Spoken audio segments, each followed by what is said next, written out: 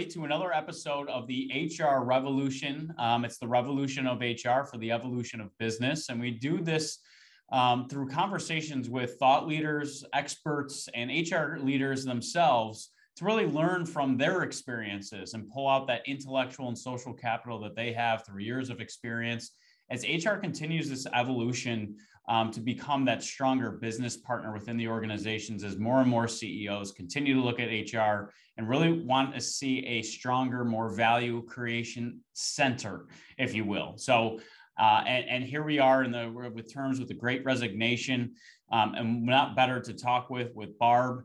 But first, I wanted to kick it over to my friend Chris to give us a warm introduction to Barb and give you a little history. Yeah, absolutely. So thank you, Kevin. As you all know, if you've been following along, this is a passion project between Kevin and a small group of us where we aim to help out, whether it's HR executives who are just trying to make sure that, they're benchmarking and tracking along the right way. Maybe it's new individuals who are curious about the HR profession, or it's just experienced HR practitioners and professionals as well. But it is always our intent to gain at least a few aha moments in all of our conversations. And today that should be very easy as we welcome Barb Ross, the Executive Vice President of Human Resources for Conifer Realty.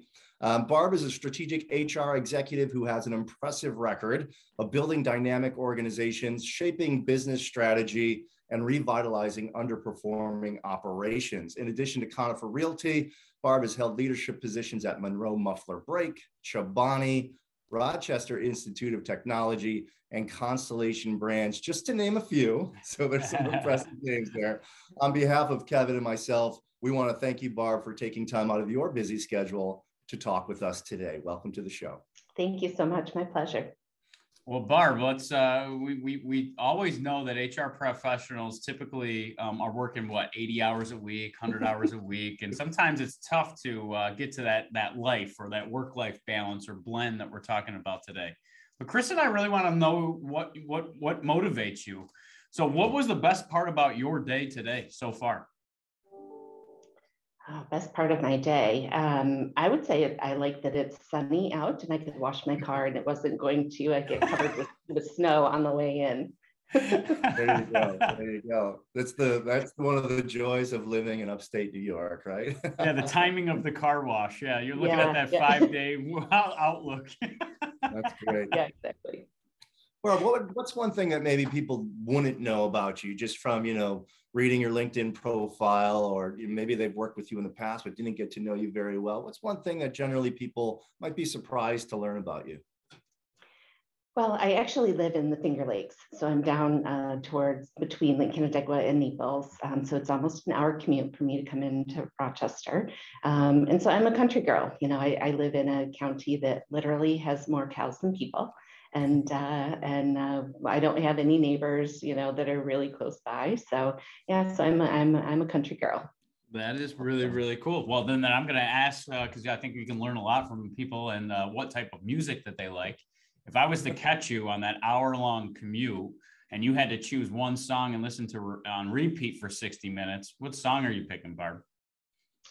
Oh, that's a tough one. I like country music, but the song, well, if it's only 60 seconds, Drift Away is a long song. So that's nice because you can kind of sing along and it lasts a while. But on my commute, I actually listen to books. I rarely listen to music. Music is for the, home and while I'm cleaning, all that good stuff. That's awesome. Well, let's jump right into it, because I think you've worked at some of the most crown jewels of Rochester as of late. I mean, we hear of RIT. My grandfather graduated from there many, many moons ago. Constellation Brands continues to evolve and change and adapt. Monroe Muffler seems to be buying every oil change and tire center that I've ever entered before in my life. And now here you are at Conifer Realty, kind of a leading edge real estate developer and maintenance and property. What did you learn in this whole journey? Like, my first question is, what was your first job, Barb, before you got into everything? Yeah, my very first job out of school was with Manpower Temporary Services. I was a recruiter.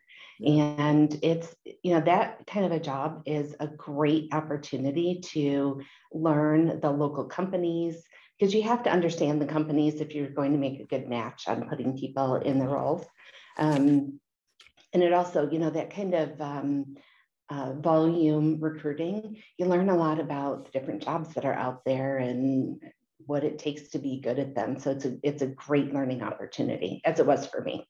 That's amazing. And the one I'm going to piggyback off of, because that was some years ago. And then here we are talking about the challenges in recruiting and then attracting talent today. What are some of the biggest things that you're hearing of differences between when you were recruiting and here we are where we are today, Barb?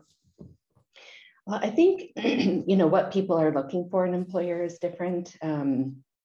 With this whole world of learning how to do things virtually, I think people have come to appreciate and look for a couple things. Number one is the ability to work from home, at least part of the time. I think that a lot of people want a mixture. And then the other thing is just general flexibility. If nothing else, COVID taught us to be nimble, and, you never know what's going to happen. And so looking for that flexibility of, look, if I have to do something at home for a couple hours, on my own time and then come in a little bit later, is that okay? I think more and more people are looking for that. I think you bring up a great point there, Barb. So we'll get into the attraction and retention and development of the talent within the workforce in a little bit, but you brought up the theme of COVID, right? It taught us a lot that we had to be very flexible, we had to be agile, we had to be nimble, we had to be responsive very quickly. And one of the things that I think is fascinating now is you have, these strategic planning processes that organizations are going through. And it used to be, okay, let's look at our 3-year plan, right? Let's look at our 5-year plan. What's happening there? Are we throwing the 3 and the 5-year plans out the window and now just focusing on what's going on today and where do we want to be over the next 6 months? Is that, how long can we look out into the future from a strategic standpoint now when it comes to strategic planning, do you think? Yeah, I think you still have to have that long-term vision of where you're trying to go. Yeah. You have to be flexible to know that those plans along the way might need to change. But you have to have that longer term goal that you're shooting for. I think one thing, I saw an article not too long ago that was like, people have stopped trying to figure out when people are going back in the office, right? Everyone was saying, 3 more months. And we don't know. And we don't know what's going to work right for people. So I think looking at 5-year plans, 3-year plans, it still is important, and it's important to do kind of your 1-year operational plan, but knowing that you have to build in that flexibility that, like, okay, if our whole office gets COVID, what are we going to do, and how do we still move forward? The contingency plan, I think, process has changed, where now we have a wider menu of things that might happen, just knowing what's gone on over the past 2 years, things we never would have thought about, right? So working 100% remotely, now that's one of our areas that we're focusing on. What are we going to do if that's what happens down the road? So it's an interesting dynamic, I think, in the change that we've seen take place from a strategic long-term planning process. Definitely. Yeah. And Barb, one of the things that you said that I kind of want to go back to is what else is evolving, what else is changing, right, due to the pandemic. And I think if anybody has spent any time on LinkedIn or Forbes or any of these Harvard Business Reviews, leadership is kind of right in the spotlight right now, or the style of leadership, emotional intelligence. We're hearing all these different terminologies and things. And my question to you is, seeing that you have had so many years of experience, and I know recently kicked off a leadership summit there at Conifer, are you of the proponent that managers are better at managing the work, and should it be 2 different roles, a manager and a leadership role?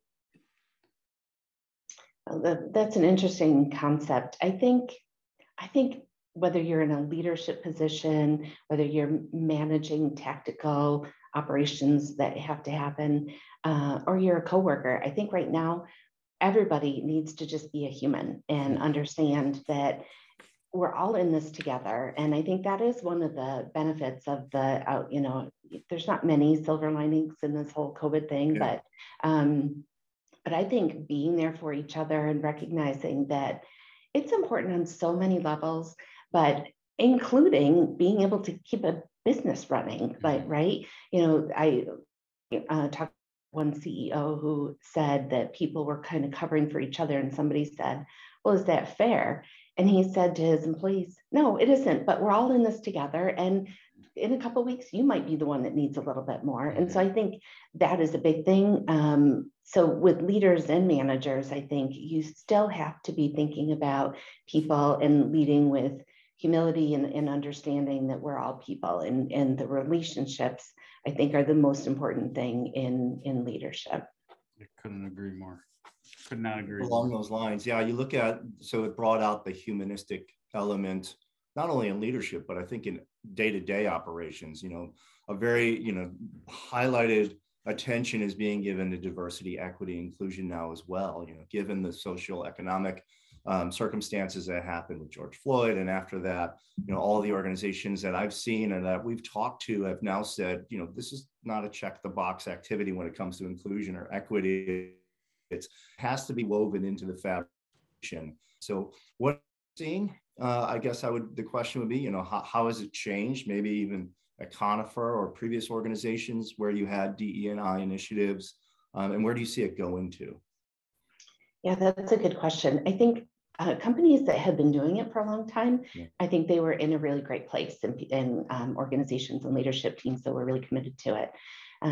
For those that weren't, so didn't have a specific focus on it, I think the important thing is don't pretend you know how to do it. I think I encourage anybody who's looking to start something to begin with a consultant who can help you figure out where are you now and what are the right next steps. We did that here. We brought in a consultant and did kind of a baseline to understand where we were and what was important to our employees. Because the worst thing you can do is, hang the sign on the door that this is what you're doing and then not do it right. That's even worse than not doing anything at all. Exactly. I love that. And I've seen that. And I think you've probably seen it during your time as well, as like just putting it up on the wall is not good enough anymore, and I think people are starting to challenge that, it's like, hey, wait a minute, that doesn't live up to this value. And here we are in HR, we're looked at to being the shepherds of that culture, right? Upholding the mission, vision and value statements, finding that purpose or connecting individuals to unlock their purpose or alignment with their strengths in some of these positions. And that comes down to having some critical conversations yourself, Barb, I'm sure, over the years. And one of the things that I noticed is that you kind of talked about how you stepped into this new role at Conifer, and I believe the turnover rate was about 52% you had shared, and you had got it down to 35. We talk about problem managers or challenging leaders within the organization that might be a cause to some of this additional turnover. How do you have these critical conversations with these managers and to get them on that path of learning these new skills that may be required in leadership today? I think one key to any kind of situation where you are having a difficult conversation is, think of them as human, trying to find the common goal. What are you both trying to accomplish? And I think it's important to ask a lot of questions before you dive into giving your opinion, because you might be wrong, for one thing. We see more and more that people have a whole lot going on in their personal life that you know nothing about. You have no idea what struggles they're having, and it may have absolutely nothing to do with work. So I think asking a lot of questions and testing your theories before you even start talking about coaching and how to do things better, I think is important. Also, having a couple of options kind of in your back pocket of things that might be a good path forward is good to do. And it's okay to say, I'm not sure what the right path is. Let's come back together in another day or two. Like that. I love that, because sometimes it's admitting that you don't know, right? Or you're working towards that. But I too saw that during the pandemic more than ever, is that asking more questions was probably the best way to do that, to actually understand or build awareness or build understanding with what possibly could be going on in that person's world or that day. And it kind of started to highlight the dangers of assumptions, right? As we assume a lot as human nature. And like you said, is like, if we go in there with the assumption and then we're totally off, then rebuilding that trust back is a lot harder. So thank you for sharing that. I think that was really, really awesome to hear. So I appreciate it. Yeah. I guess along those lines, was there anything else, Barb, that maybe you implemented to get that, turnover rate down? Anything you could share with us for, for organizations where we've got a turnover issue too? I'm wondering what worked for Barb at Conifer. Maybe we can learn a couple of things. What did the data tell you? Did it point you in a certain direction to take some actions in order to help bring that down? Anything you could share would be fantastic. Yeah, I think the key is really communication, and it's two-way communication. So it's understanding, getting feedback from your employees, what's important for them, what do they love about the company, and what do they wish should be different. Regular communication, again, even if you don't know the answer, but getting out there saying, we're thinking about it, we're waiting for XYZ to happen in order to give you answers. We know it's on your mind, but we don't have that information at this time.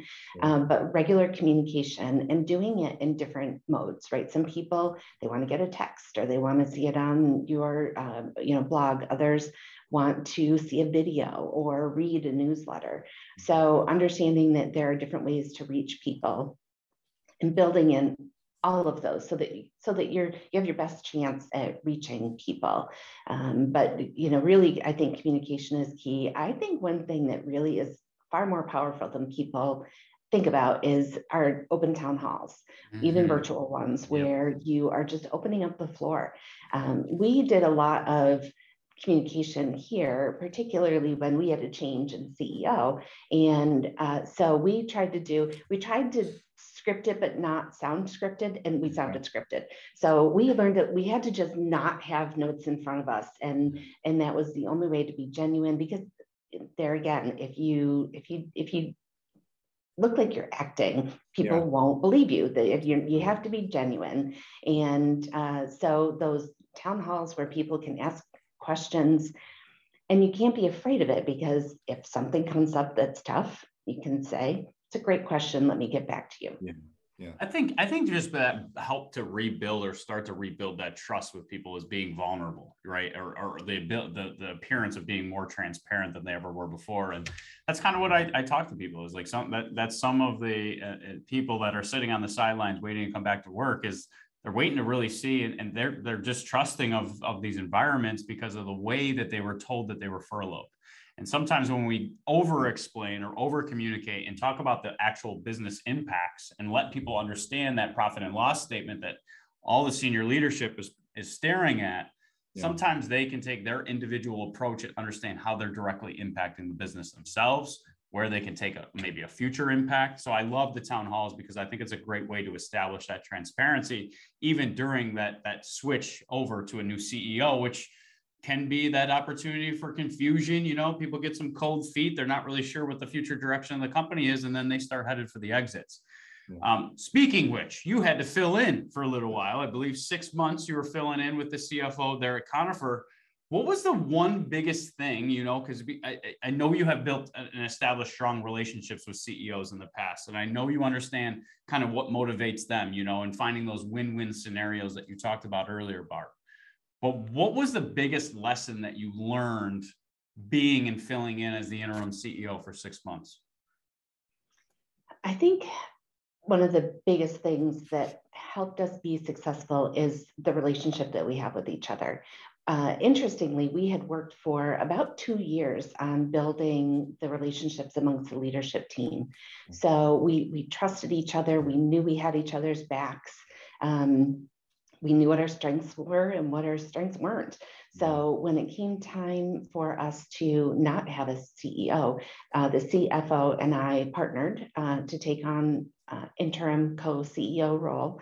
And we just leveraged what each of us did better, and we leveraged the rest of the leadership team so that I'm not an expert on how to deal with an agency on a housing issue.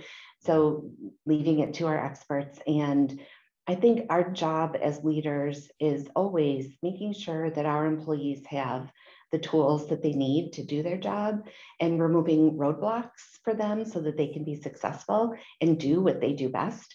And I think that is true no matter what role you're in.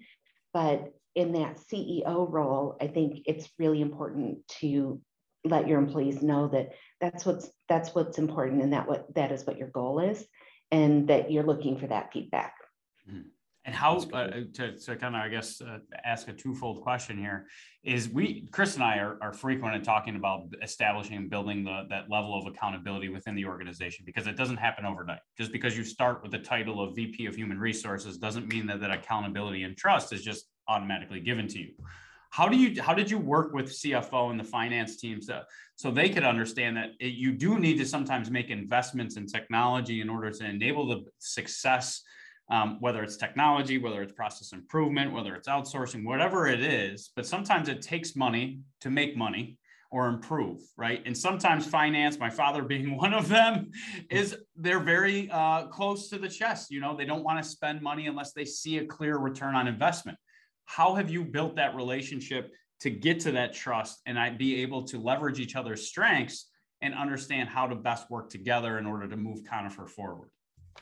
Yeah, that's a great question. I think the first thing that's most important is you have to understand your business. You have to understand how the company makes money. How does the money flow? What is your revenue source? What are if it's a cyclical business, what are your busy times? What are your not busy times? When I was at Constellation Brands, the fall, it's Crush. Is that the beer season? That's the beer and wine season, fall. Yeah.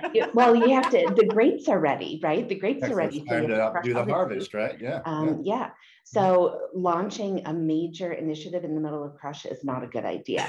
So, understanding what challenges are within the business, I think is really important.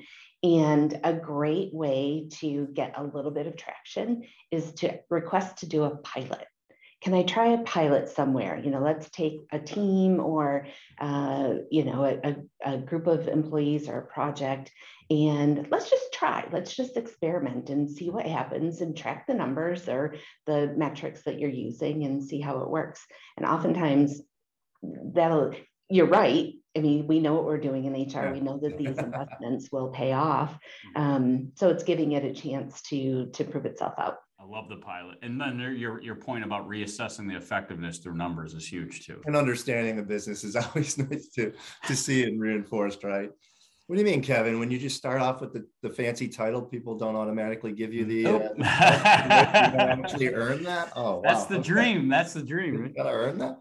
Well, let's talk a little bit about, we talked a little bit about attraction, and I want to talk about retention, because a lot of organizations, that's kind of the big focus. If you look, what are the three main priorities for HR this year? It's okay, we need to retain, our talent, not only our top talent, but also, all of the talent that we have, because we don't want to lose folks.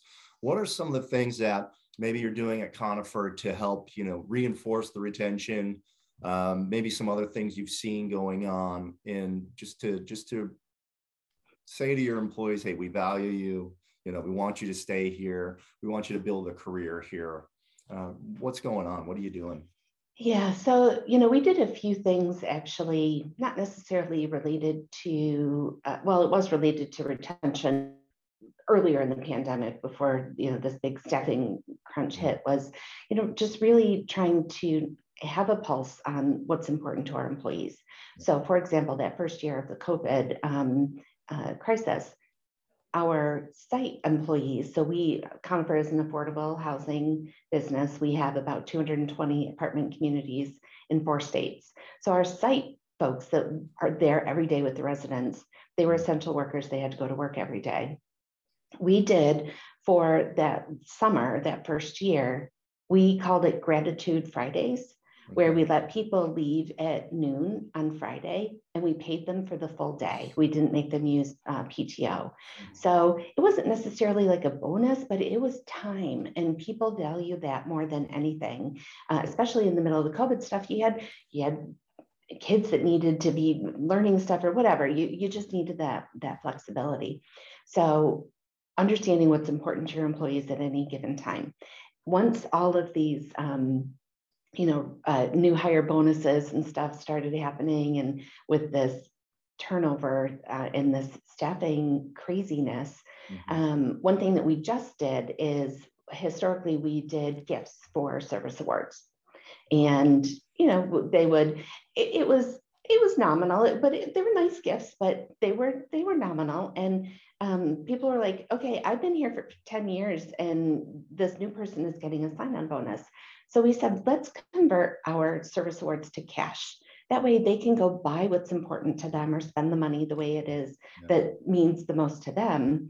And if it is still buying, you know, one of those items that they would have gotten before, great. But if not, letting them understand that they're important to us, and so understanding what is thinking about, and you also have to remember right now in this time, it's feels like it's changing every 3 months, right? What people are looking for and what's important. So keeping a regular pulse on what's important to people, I think, is one of the keys. And honestly, telling people that you care and showing it and really demonstrating it. We added a couple of extra holidays because people were really burnt out. We shut down between Christmas and New Year's for the first time ever at our sites. And again, did not require them to use PTO. They were burnt out. And so little things that you can do, I think, make a world of difference. And explaining to your folks, to your people, that it's because we care and we know that this kind of a thing is going to be really important to you, goes a long way. I couldn't agree more. We're starting to hear things like individualized HR, you know, meeting where people are at and focusing on those critical life events like babies and weddings. And but it seems like Conifer is really in tune with that burnout conversation, because you're seeing the advantages of time, right? We can't buy more of it. We can't rent more of it. There's only so many hours in the day. And then you touched on too, is like sometimes when we have good employees and we are focused and they know that we care, sometimes they're going above and beyond often from an overtime perspective, from doing 2 jobs as one person. And I love the back to your point about the awards, you know, and how that has changed, but that kind of goes back to what you said from a flexibility perspective. I think people like options right now. An award that we're going to put up on a wall, that's kind of limiting, you know. I think a lot of people, like you said, hey, you use the cash to whatever you feel like you want to use it towards, I think is a great way. And speaking to really how connected you are with what people are looking for today. So that's awesome to hear. One of the things that you mentioned was time, right? And this is something that Chris and I and my friends talk about quite frequently in HR, is that HR is awesome at protecting the business, protecting the employees, protecting just about everything except their own time. They're very, very poor at protecting their own time, which kind of gets into the frustration category for HR professionals. Is I got a laundry list over here of strategic initiatives, but all my time is focused on administrative, right? How do I make that work? And my question to you, Barb, is how do you protect your time, and how do you coach your team in HR to protect their time as well, so you can increase your impact within the organization?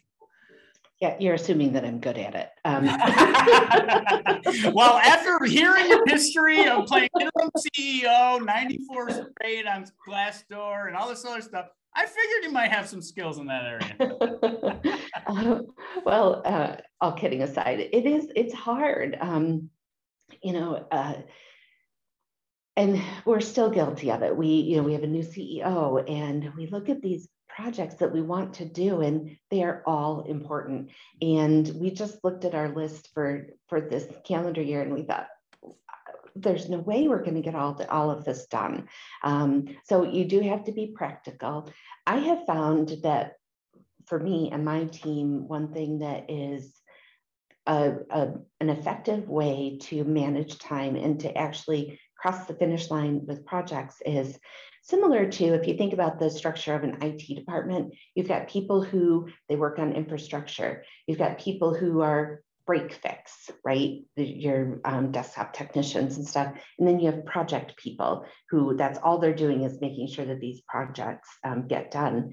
I think you have to have the same thing in HR, working on the day-to-day items. You've got employee relations, it's going to be fires all the time. So having those available for those fires, and then having a dedicated person, team, whatever, for just project work, not fighting on projects. That's interesting as we start to think more about a skills-based workforce and putting our workforce in a little bit different. Maybe we've looked at it just purely by job description in the past. So interesting concept for us to put our eyes on, as we hit the horizon and keep moving forward. So that's a great way of putting it. Mentioned you've got that whole list of strategic priorities and they're all important, right? How do you take a look at that list and identify, what are the top 2 to 3 that we need to focus on now? What do you do from a priority? Yeah, you have to ask the business. You have with the whole leadership team and understand what's important to them. What do they need in order to do their job well? And if, a project or an initiative that you think is more recognized, there might be a little sales job that you have in there, but working with them and like I said, there's any number of things that you could do. So making sure that what's most helpful to them and what's most helpful to move the business is how you have to make that decision. We've talked a lot about getting the voice of your employees, and engagement used to be a one big survey. We put action plans together. We do some follow-up, maybe 6 months down the road. And I don't think that model works anymore. You said things are changing so often, every 3 months, new needs that come up and new needs that arise. What are you doing at Conifer, to kind of meet the challenges that the old way of looking at engagement maybe presents itself? And maybe what are the things that you're doing to just keep those lines of communication open between, and management or leadership? One thing that we're put together a handful of additional recognition programs or of acknowledging the things that people do. We have heroes that do stuff every single day, right? And so making sure that we have communities to recognize that. I think is one thing that we have found to be, we have done for years a conference every year for our managers, and we would get together and do training, education, team building, what have you. Because of the pandemic, we couldn't get people together. We did it virtually last year, and we invited all employees, everyone. And that was the first time that we had done, including all employees. And it was very simple. So now this year, we do plan to go back to an in-person conference in May, but we are going to live stream the sessions so that people who are still back at the sites can participate, they can hear, they can listen. We're investigating right now what technology we can leverage to be able to get feedback from them while they're not on site with us, and keep them engaged. And then again, I think just regularly checking in with people. A lot of companies do pulse surveys where it's one question. People don't want to do a 15 or a 30 question survey a month, but throwing 1 or 2 questions out there is a great to just hear what's on. Is because you really talked about the communication, right? And you understand, again, the individualized, you're meeting your employees where they're at, right?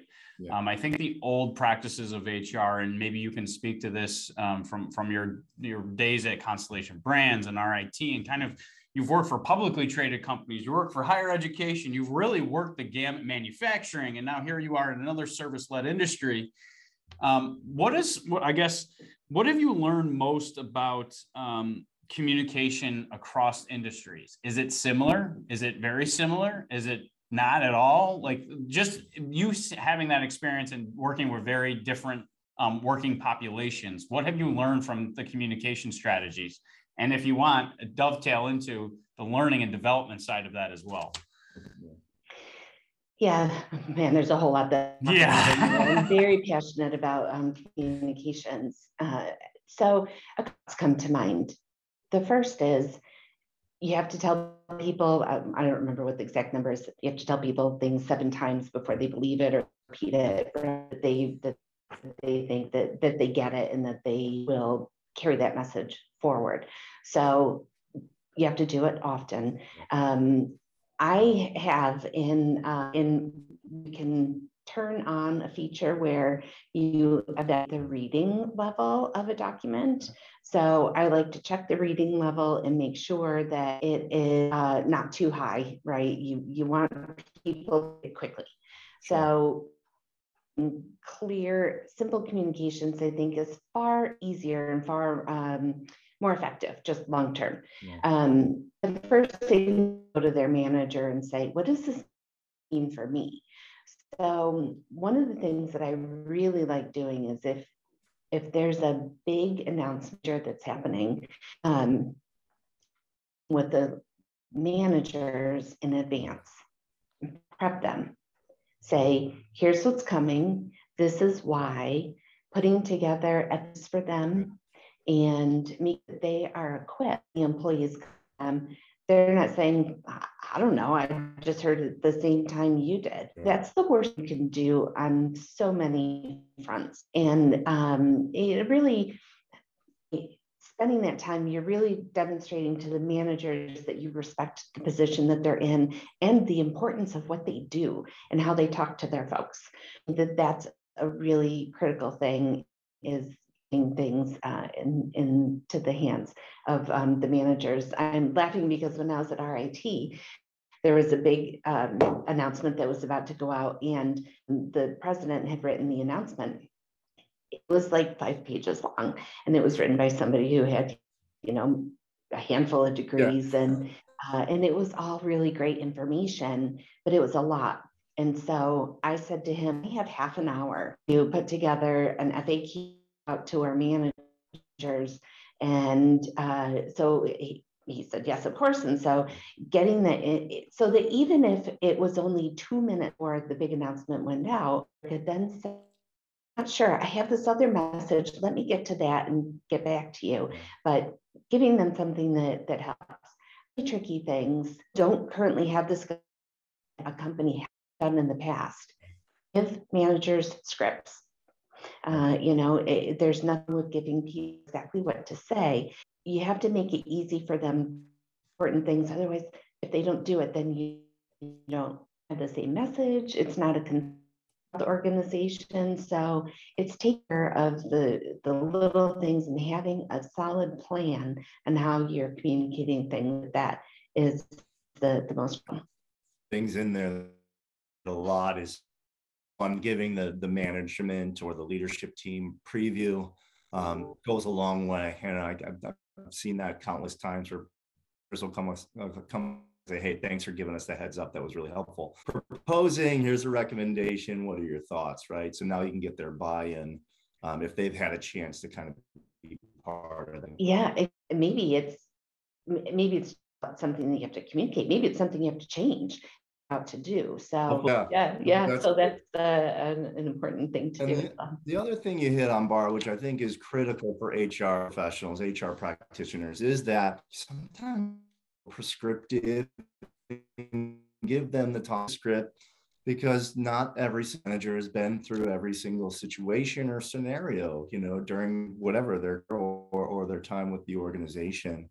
And again, we don't want to assume. We talked about that earlier, but I think if you can do that in either the talking points or the script or the step-by-step actions, I think really, appreciative of to help them do their job a little bit or be a little bit more effective. In your time, though, we got a list of priorities, and we know we've got to do everything by tomorrow. I wish we had enough time to get everybody involved and get everybody's viewpoint, so that we can make sure that board and in the loop. It's hard to do sometimes. Yeah, for sure. That's really neat, and it seems like you guys you're using data, and we're talking about like kind of what the future skills of HR look like. And you mentioned a couple, like the business acumen. I know we talked about developing and establishing those relationships internally with finance, with CEOs, and those senior leadership, but also the middle tier managers.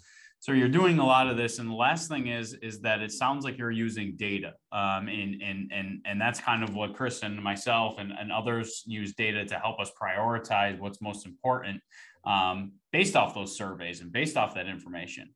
How are you guys using data? And then my second part to that is, on those surveys, how I loved your point about how you're communicating what you're doing with that data or that information. So twofold, again, question, but I wanted to see kind of how, because I know you're doing it and I just wanted to ask. Sure. Yeah, there's data out there that to support whatever you want, right? You can find the argument, you can find what's going to tell the story of what's important, what you're trying to accomplish. Right now we're looking at how many positions we have open, how long is it taking to fill them. Some managers want stats of how many people applied and how many places did we post a job or advertise a job. I think that there's a lot of things that you can measure and keep an eye on. Always remembering to go back to how it translates from a business perspective, I think is important. Sometimes we have a new person come in, somebody might come into HR and say, geez, it looks like maybe we're a little low on pay in one area or another. Can we give them a raise? When you think about our business right now, the affordable housing, our revenue is rent. We have low-income housing, so the rents are established.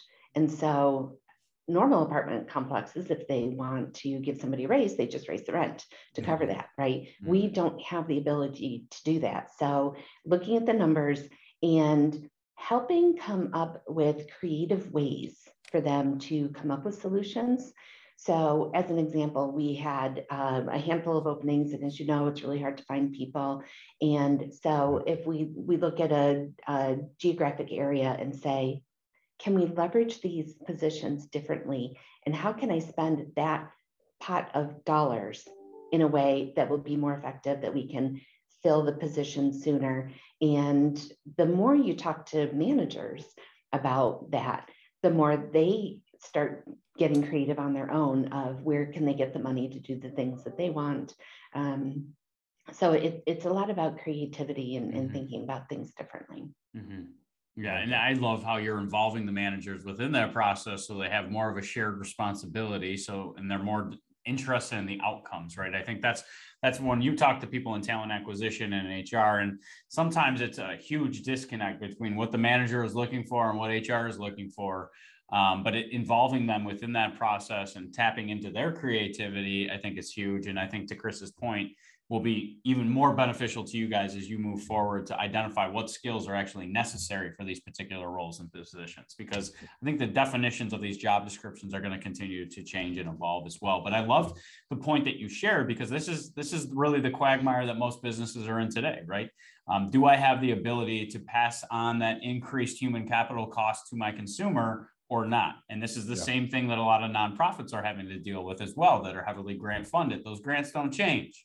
So how are you guys getting your dollar to stretch further to attract, retain, develop, and engage your talent there, Barbara? So, for one thing, I'm fortunate that we have amazing leaders here in this organization. They're great. And understanding that they know their job and their employees know their jobs better than you or I ever will. Wow. So tapping into having them remember to check with folks of, all right, how can we save some money? Are there things that we could be doing differently? Is there something that we should be outsourcing because in the long run it would save us money? Or is it something that we can outsource and it's something that people where it's a barrier to attracting someone, right? So if you have somebody that, so as an example, we have properties where we have maintenance folks, and a really very skilled maintenance person, there are things that they are not going to want to do. And so do you hire one higher level maintenance person and one more entry level? You're using those same dollars, but you're getting far better productivity and job satisfaction out of it. So being creative, I think, is really important. And always asking the questions. One of my favorite things to do is to ask the question, what are you trying to accomplish? Yeah. When whatever it is that you need to get done, if there's a problem trying to figure out how to do it or how to afford it, try to just think about what is the end goal and what is the objective. And there may be a few paths to get there. And so what are the different ways that you can do it? Can you enlist internal people? People want opportunities to develop and do things that aren't in their day-to-day job. Mm-hmm. Is there a special action team that you could put together that is actually offloading the work to someone else, but it's somebody who's going to learn from that opportunity and bring brand new ideas that we may have never thought of. So asking a lot of questions and being creative, I think is really important. And that's how you probably tap into the innovation side of some of these front end workers and asking them, what are you experiencing? How can we improve? And just asking the right questions, like you said, is so important. And the one thing that you keep saying creative, and I love that, because what I haven't heard is that stretch of the dollar as a sign-on bonus to mirror everything that everybody else is doing right in the marketplace. You really are unique in that you want to open up those constant lines of communications at all levels within the organization, to not only know or keep your finger on the pulse as to, well, what are their wants? What are their desires? How are those changing? And are we changing with that effectively? So Barbara, thank you so much. I really enjoyed that. Yes, you've given us a lot to think about today, Barb, so really appreciate it. We'll finish off with our final question, and it's kind of the question we ask all of our guests, and it's about the future of work, right? So specifically, we've transform the way work gets done over the last 2 years. We don't see that changing. We think we're going to continue to see transformation. You know, from your standpoint, where do you think we're going to go with this? And what do HR professionals, practitioners, executives need to do to equip themselves to be successful for this ongoing transformation? Yeah, that is such a great question. I think technology is something that all of us need to think about more. There's more and more solutions out there to help you get done what you need to do, and they're becoming more and more affordable. That flexibility of understanding that there's different ways that you can get the job done, and knowing that you have to build that in and give people options. I think the leading with humility, leading with humanity, and with kindness, I think is going to be more important in our leaders as we continue to grow. And people are at a place where they're trying to decide what really means a lot to them. So being genuine and opening yourself up to have those conversations and really know what's important to them is what's going to keep people. And I think what makes them far more productive in their jobs, and therefore, it comes out in the bottom line from an ROI perspective, because people are happier, they stay longer, all of those things. Mm-hmm. And do you think we're at the age where we're going to see people stay in positions for 10, 15, 20 years, like my father? I don't think jobs change. I don't think jobs stay the same anymore. I think that I don't know that there is a job that will stay the same for 20 years. So no, I don't think that will happen. I think that we kind of went through a cycle where people were changing jobs more frequently. And I think that we've learned a lot as employers about that. And so I think we're building in things that keep people challenged, that will help them stay longer. I think that, we will see people stay longer within an organization, but it's because we're providing different things for them to keep them challenged and enjoying what they're doing. Love that. Spot on. So I think keeping them challenged, making those horizontal shifts rather than always that view of hierarchy, moving up that corporate ladder. I think there's some finding on those alignments of those strengths is so vitally important, like you said, from a return on investment, but overall engagement perspective. I just want to say thank you, Barb, for today's interview. I know I learned a ton, and thank you so much for all those tangible takeaways. I think some of the questions that you really asked, like what are you trying to accomplish first, is such a great question, because then we can work backwards as HR practitioners and professionals, right? If we know that's your desired end state, how are we going to help you get there? So I think a lot of information was shared, a lot of great information for people to learn from. And I just want to say thank you so much for accepting and being an awesome guest here on the HR Revolution. Thank you very much. I appreciate it. And it was a pleasure. Thanks so much.